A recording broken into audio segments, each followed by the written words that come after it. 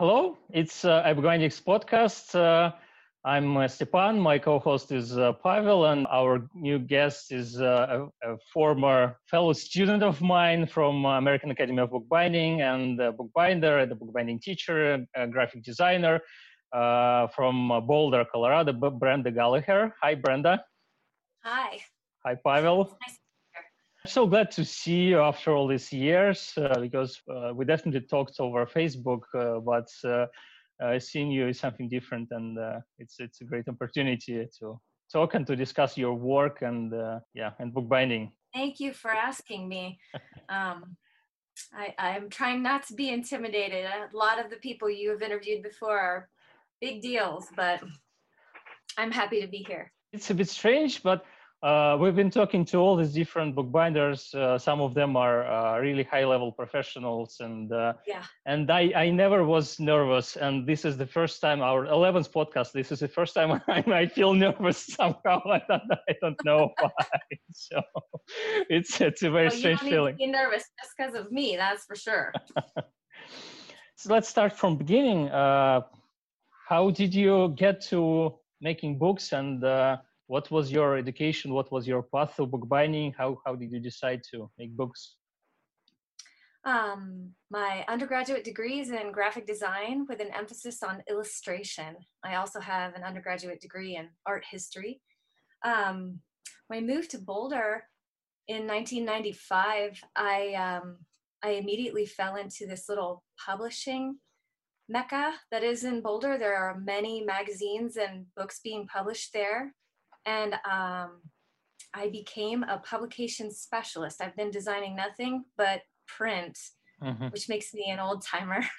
Nothing but print for the last 23 years and nothing but magazines and books. I have designed for titles like Yoga Journal. These are the kind of things that I work on professionally. I've worked on so many other titles, but I've also done books, for stuff like this, like this. And so you're making a book when you're a graphic designer. You're sitting in front of the computer and making a book, but what you're actually doing is sitting there, clicking the mouse, and the seasons are passing, and you turn in your files to the printer, and 6 weeks later, the truck shows up with the boxes of your books that you made. And certainly you made that book, but you didn't make it. It's still a pretty virtual environment. I think we discussed it during one of the earlier podcasts that I, at some moment of my career, I was working as a sales manager at a large IT company, and we were working with business partners all over Russia, and I sold all these large computer server and security systems. I never saw them. They just passed in front of me like invoices, and and it was such a bizarre virtual life. And at some moment, I understood that I just can't live this life, and I want something material. Yes, and that's exactly how I was feeling. I felt like I wanted to be more involved with the making of the book. I wanted to have a tactile experience. I wanted to feel the paper and smell the leather and use my hands to actually make it. So I took my first bookbinding class in 1995 with Jeff Becker, who is a local medieval bookbinding guy. And so I learned how to do the long stitch through a piece of leather that wraps around this book 3 times. That was my very first book. And from there, I was just hooked. I fell in love, and I loved everything about making the structure. And I took a ton of classes at a local bookbinding shop, like a paper shop here in town. And then I was still hungry for more knowledge. So I landed at the American Academy of Bookbinding in 2003 was my first year there. And I studied with Tini Miura, and oh, wow. That was just eye-opening to this whole new level of bookbinding. Well, it's the details of the details and the meticulous hand skills, and I loved every bit of it. And then I had many children, and I needed to take a long break from the AAB. So it was probably 10 years before I got back to the school to get back on track to pursuing the diploma there. And here we are. Now I'm working with Dawn Glaister and Peter Garrity. Yeah. And I can't say enough great things about the school. I think that we are so lucky that there's an institution here in America that teaches those skills that you would have to go to Europe to learn otherwise. And I'm not in a position to go spend a couple years as an apprentice in Europe. So I'm eternally thankful for that institution there. Yeah. And it feels like home to me. It feels like touching home base every time I go. And, you know, you get to have those rich conversations with the people who get it, people who understand what you're aiming for. And the value of a beautiful book, the value of a treasured object, an object that touches your heart so much that you're going to spend that much time working on it, you know, and develop all the skills necessary to make something beautiful. I love every part of it. Yeah, I can relate, because the crowd there is definitely one of a kind, both teachers and students. And I just recently talked with I did a sort of small interview on Instagram, and I was asked about my study at the American Academy of Bookbinding. And there is a Soviet sci-fi book which is called Monday Starts on Saturday, and it's about mix of science research institution and magic. And it's a very specific and peculiar work, but the general idea that is stated in the title is that the work is so interesting that you start a new week on Saturday, right after the Friday has ended. So I had exactly this feeling when we were studying, when I was studying at the American Academy of Bookbinding, because you want to never stop this creative and learning and I hope teaching process there. Yeah, it's pretty special.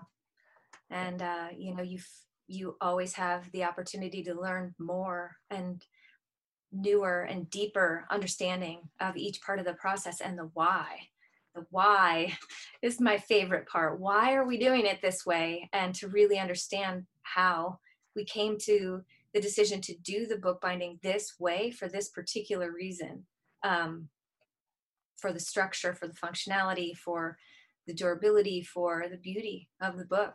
Yeah. I love that. Yeah.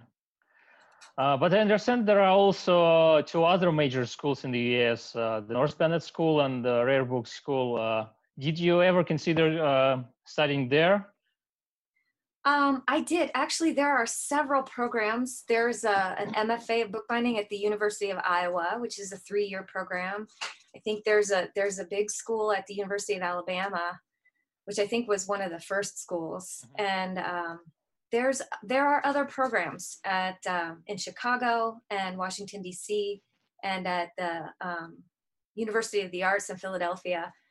And I looked at all of those programs. I did. But being a mom here, I'm raising a family here, I'm not really in a position, again, to pick up my family and move to Iowa for 3 years. And the other thing, too, is that I'm learning the differences in the programs. So if you study at the Chicago programming, the Chicago program, you're going to get a lot of intensive instruction on paper making. They're pretty famous for their paper making. The Iowa program, as I understand it, is very well-rounded. Their program includes letterpress printing, paper making, calligraphy, artist books, and bookbinding, all of the different facets of the book arts. And so each program that you approach has a different scope, a different combination of those skills and what they're focusing on. Some programs might be more artist book related, and some are heavier letterpress related. The Alabama school is bench skills, bookbinding. And the thing that I really like about the American Academy of Bookbinding is the design fine binder degree is it's perfect for me because as a designer, I am very interested in the hand skills and the bench skills and learning how to make a beautiful book by structuring it properly so that it functions. I definitely am after those bench skills, but I'm also after learning how to make a beautiful book that is an introduction. The design of the book is an introduction to the content. And that's a rare sort of program. It's kind of fortuitous that I ended up right with that school in my backyard. Well, backyard is a little bit of a stretch. It takes me 8 hours to drive up in the mountains to get there. Yeah. But close enough to drive. I'm very lucky that I landed here. Yeah. Yeah, you know how difficult it is to get there. Oh yeah, when I was deciding on schools, the first thing I did was to check the different programs, and I understood that American Academy of Bookbinding offers these short time courses, 1 week or 2 week courses, and compared to, I don't know, North Bennett Street School, which offers you a 2-year program, it was much more affordable and realistic for me to go to Telluride. But yeah, I calculated the amount of money I need to spend on tickets, on lodging, I don't know what. And then I decided to check how to get there to Telluride. It was pretty same distance from Salt Lake City, Denver, I think Phoenix and Albuquerque or something like that. And yeah, but I had friends in Boulder, so I decided to go through Denver. Yeah, it's we had some international students that flew into Denver, and then they had chartered a series of buses to take them from Denver to Grand Junction, from Grand Junction to Montrose, and then from Montrose up to Telluride. And if the buses don't sell enough tickets, or I don't know exactly the reason, but the buses can just cancel that route. You can have a ticket on it and they can say, oh, sorry, we're not running that route today. And there were some international students that were stranded halfway to Telluride. And I was driving up in my car and Katie called me and said, Brenda, can you pick up this student who's stranded in Montrose? And I said, yes, I can. If I take the different road right now, I can make it over to Montrose and pick him up. Yeah. So it's the end of the world, you know? Yeah. But then after all these troubles, when you come into this valley and it opens up to you and you see all these mountains surrounding Telluride and there is this waterfall in the end, it's just so breathtaking. It's I think it's just one of the most beautiful places on earth. Agree. Yeah. And why is the American School of Bookbinding in Telluride? Why in Telluride of all places? I think that it's there because it is a sub-school of the AHA Academy, the AHA School of Arts, and that is in Telluride. So the American Academy of Bookbinding is underneath the umbrella of the AHA School. And it was started by Daniel Kelm, right?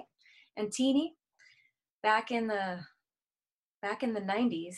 And I think Daniel was living there at the time when he wanted to start the school. And that's my basic knowledge of how that happened. Yeah, I think we can ask Peter Garrity these questions. He'll have the right answer. Yeah, when we talk to him in the end of November. He will have the right answer. Yeah. Yeah. I wanted to ask you about what you mean when you say that you appreciate and you aim for beauty in a book. What is a beautiful book for you? Because when I look at your work, some of the words that come to mind are joyful, playful, very gentle, and not overly serious. You know, your books, they invite you to use them, to handle them. Even the ones you clearly spend lots and lots and lots and lots of time on, they still look like something you would take and live through. Yes. Are those aspects of beauty, or what is beauty in a book for you? Well, I definitely want the design, again, to be an invitation to the book, to make you want to touch it, make you want to hold it. I think that that physical interaction of holding a book and turning the pages, and the book functioning so that you have access to all of that information that's in the book, all of the stories or whatever's in there. That's the point of bookbinding, is so that you can give that experience to your readers with an object that will last, that can be enjoyed and learned from by many, many people. And our bindings are meant to last 100 years. We are taught to use only materials that we know will last 100 years. And I think the playfulness in my work comes from a little tongue-in-cheek. So this work that we're doing, it can be very serious, especially if you perform these works on very serious collectible books. I aim to take these ancient traditions and crafts that were, they were saved for just the most precious books, the most renowned books, the most important information, and use them for stories and books that maybe, okay, I'm going to say it, don't deserve a fine binding. So this is a thing that I learned at the American Academy of Bookbinding, is to think about what books deserve this sacred treatment. And I kind of chafe against the idea, because I feel like any book that is important to me, that touches my heart, that book is worth my time and materials and attention. And I feel that anybody who has an intimate relationship with a particular book that is a touchstone for them, that book deserves a fine binding. I'm ready to make that binding for you, whatever that book is. And it doesn't have to meet a criteria of value first for me. That's where I am right now. Could you perhaps give an example of the biggest gap between the amount of labor you spent and the official status of the book you worked on? I pulled one out to show you. This is a book that I made only one copy of. I printed it on my letterpress, and I made it for my husband. There's one copy, and I made it for him. And I put a lot of time, I gave it the treatment. And it is a book of letterpress printed bread bag ties. Can you think of anything less important than a bread bag tie? Do you know what I'm talking about? Nope. Those little plastic tabs where you twist the bag of the bread and then you put the little tab on? Yeah, okay. Yeah. I made a book devoted to that. So, yeah, it's a little tongue-in-cheek. But it's a beautiful gesture.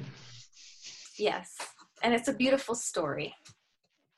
Well, that's what's the most important. And what I really like about talking to different bookbinders and different bookish peoples, because not all of our guests are bookbinders, is that every person has their own approach to bookbinding and to bookbinding styles, and every person has different things important to them, and that's what I hope this podcast shows, that it's for you to choose what's important to you, and how to implement different styles and traditions, and how to mix them, and how to experiment with them. And there is just no right or wrong way to do things here. Well, maybe there is wrong way when you are like destroying something completely or something.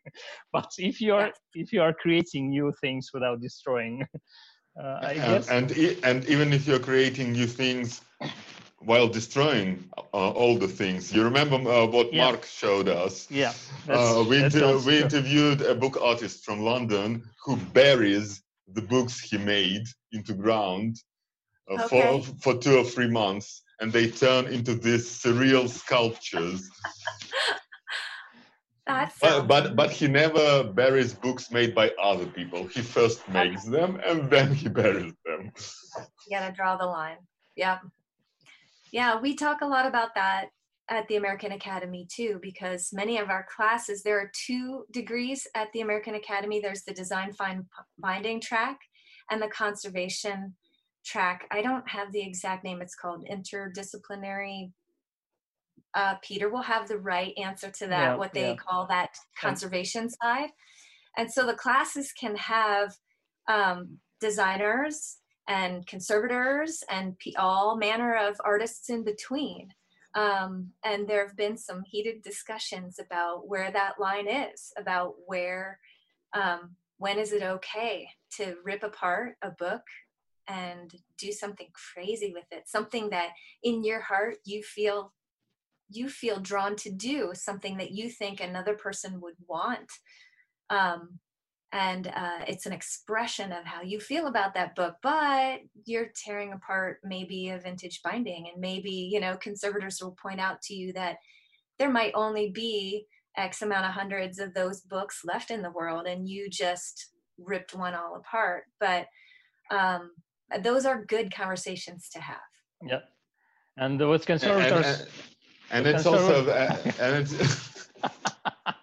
and it's also a very modern kind of conversation. You know, Weiwei's experiments with ancient Chinese vases that he painted Coca-Cola on. Well, that's that sort of thing. If that's what tickles your fancy, why not? It's right. Art after all. Yeah. Right.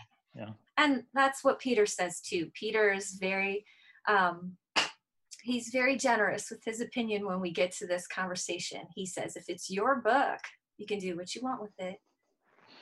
So. Yeah. I just wanted to add that conservators sometimes has even stronger opinions about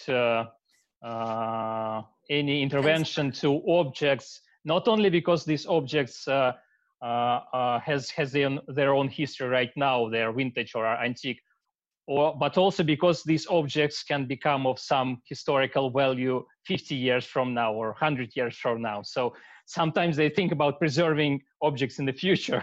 So, yeah. Absolutely. Can you tell us a bit about your teaching experience? Because I understand that you're also a teacher of bookbinding. I don't know how regular is this experience, and how. I have been a member of the Boulder Book Arts League since 2002, and it's mostly a letterpress group. We have a collection of letterpresses, and I've been on the board for a dozen years now, and I bring the bookbinding element to the group. And so we offer a slate of classes. Two seasons a year mostly, but sometimes we'll do summer classes. So we'll have a spring slate of classes and a fall slate. And I teach 1 or 2 bookbinding classes each season. And mostly what we offer at the Book Arts League is beginner classes. And I've done that for so many years, I can't even count, Stepan, because the truth is I love to teach. I love to teach beginners. I like to invite people, usher them into this new art form. Yep. You know, the old is new again. People want to do letterpress printing and hand bookbinding and keep these traditional arts alive. But the true delight of teaching for me is how delighted the students are with their books. They're so happy. They're thrilled. And I love to be a part of that.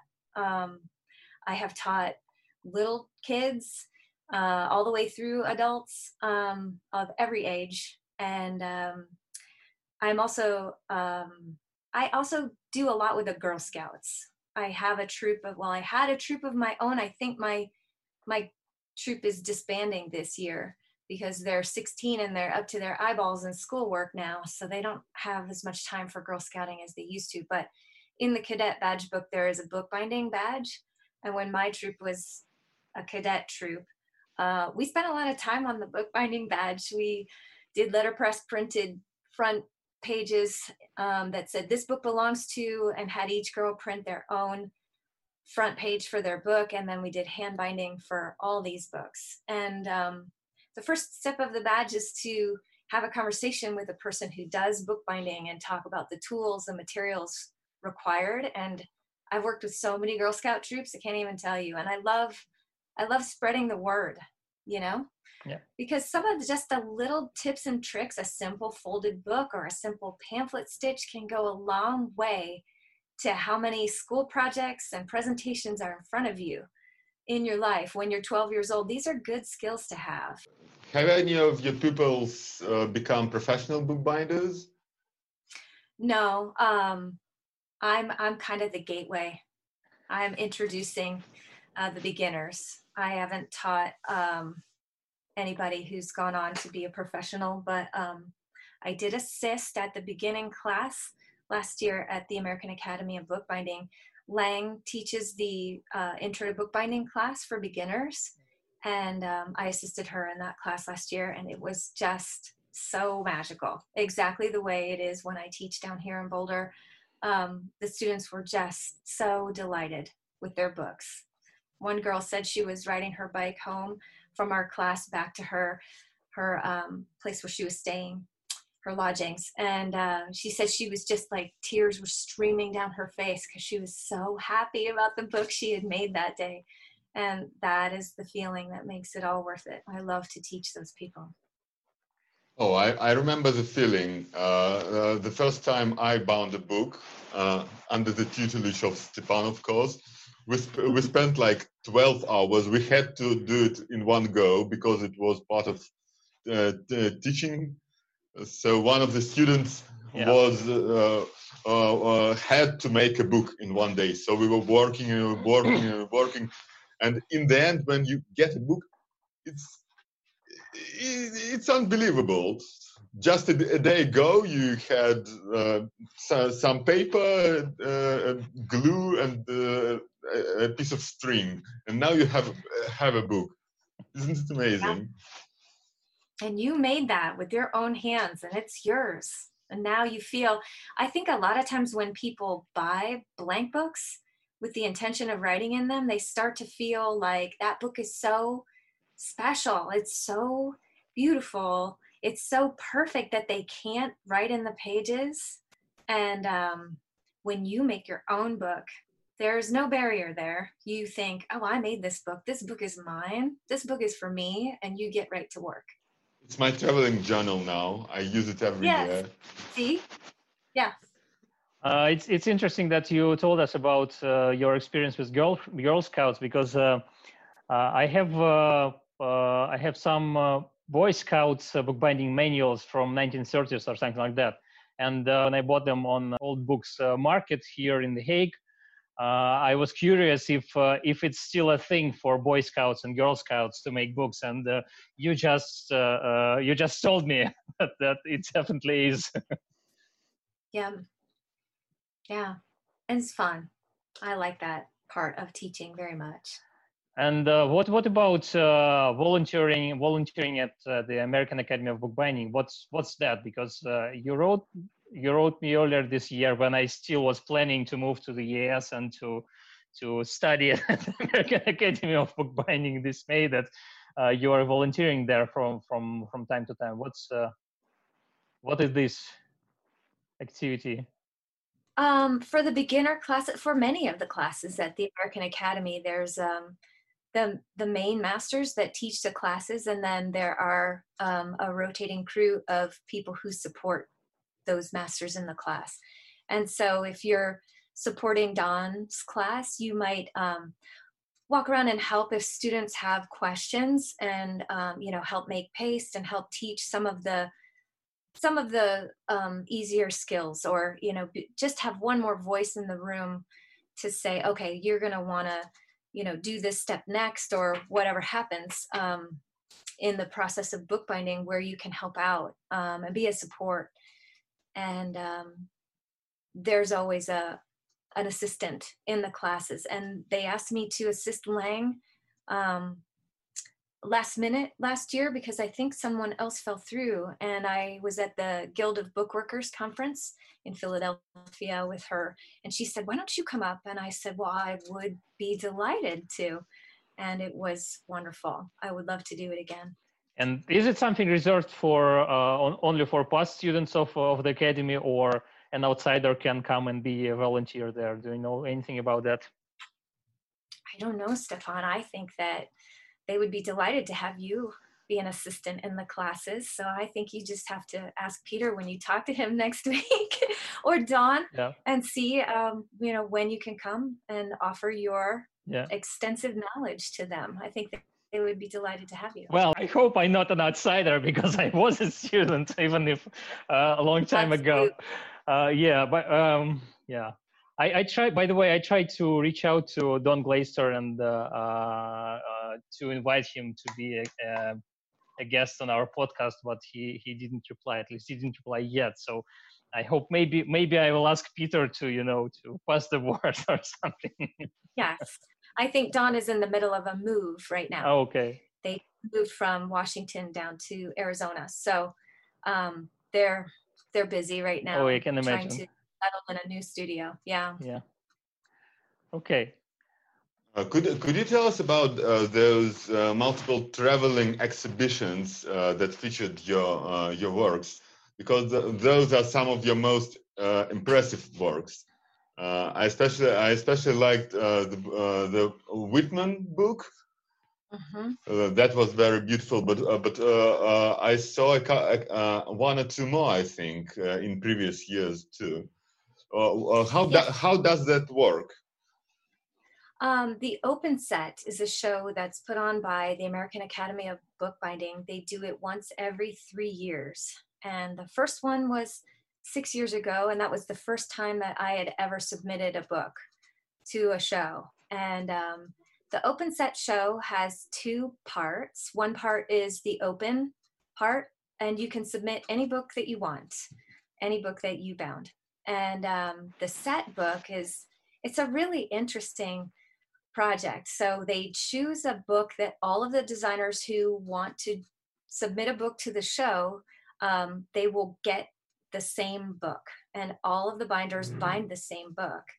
It's really a fantastic thing to see, because you see 50 bindings in the show where everyone bound the same book and they all turned out wildly different based on the artist's interpretation of that book. And their chosen materials and their style. And I think it's wonderful. So there are 2 halves to the show. My first year, I got into the set portion, and the second year too, I got into the set. But I submitted 2 books both times. And I hope one year to get into both halves of that show. I'm sure you will. I have those books straight. And what about the traveling bit? So it's a show that travels from town to town, from city to city. How many cities? What's that? That is all chosen and set up by Deb and Lang at the school. And they work with the venues who are going to host the show. And they work on all of the logistics involved with packing and sending and ensuring all of the books. And they had several venues planned for this most recent Open Set show too. And because of the pandemic, the books got locked in a building, the building in New York, the Grolier Club, where the show opened. And New York City shut down, and there was no way to even get into that building for many weeks. And so I think the show may have missed its next stop, or it was just decided that the next stop in the tour wasn't going to happen, and probably the venues where these books were going to be shown weren't going to be open to the public for a while, or it was just all decided that it's not going to happen this year. So the books were all shipped back to the American Academy of Bookbinding, and then back to the artists. So that's a shame. But it's pretty cool. It's pretty cool when it travels to the other cities, because my sister lives in Seattle. And when my book was with the first Open Set show, I went to visit her while the show was at the Seattle Public Library. And it was really nice to see all of the books displayed in a different library in a different way, different configuration. When it opened in Denver, I was kind of delighted that my book was in the same case with Monique Lallier's book, and I had to laugh because she's amazing. And what response did you get from the public? Did you secretly listen on what people were saying about your books? No, I did not. But I have friends in Denver that were there at the opening, and it was just inspiring to see all those bindings and to see people doing things that I've never seen before, materials I've never used before, structures that I have never bound. Just a fantastic array of skills on display for these shows. Amazing, really. I should also add that it's I'm not sure if it's a widespread practice for bookbinding contests, because not that there are like dozens of bookbinding contests all over the world, but for example, designer bookbinders contest, they have moving exhibitions. Society of Bookbinders in UK also have moving exhibitions after their contest. So yeah, that's the thing that happens, and these both British institutions, they show their books not only in UK, but they also take them to United States. So yeah, because in the United States you have a large audience of people who like fine bindings or who make books, and yeah.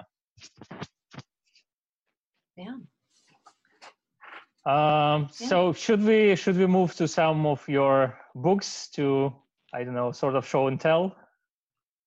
Yes, let's do that.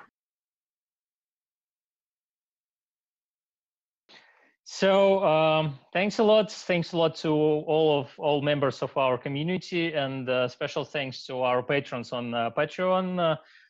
Your pledges at this moment, your pledges cover our expenses on editing of these videos, so it's very important to us that you decided to support us with your money. And if you want to join the crowd of our patrons, just use the link down below in the description of this video. Please subscribe to our channel on YouTube, and maybe check audio versions of this podcast on iTunes, Google Podcasts, or SoundCloud. Next week, we are recording an episode with Ivan Gulkov. He's a hobbyist printer, and he told me that he will show us his setup and some of his designs. I'm sure it will be an interesting talk. If you have any ideas, recommendations of whom would better to talk to in our future episodes, please leave a comment below. Thank you. Bye. Have a good day. Bye.